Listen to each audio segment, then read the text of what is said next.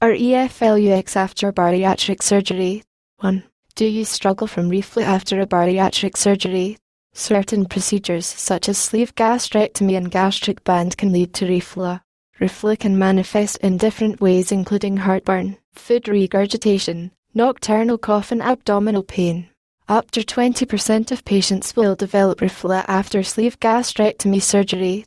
There are many reasons for this. The surgery itself causes some disruption to the mechanisms that prevent reflux.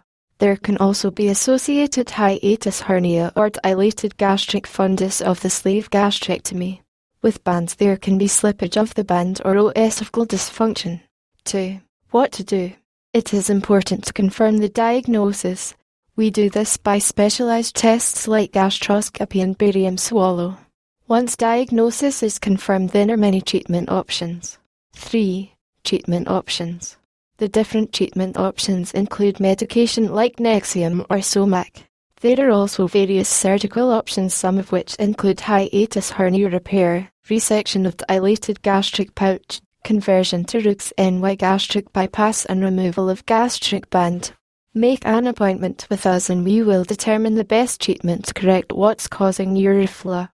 http://perthweightlesssurgery.com.au/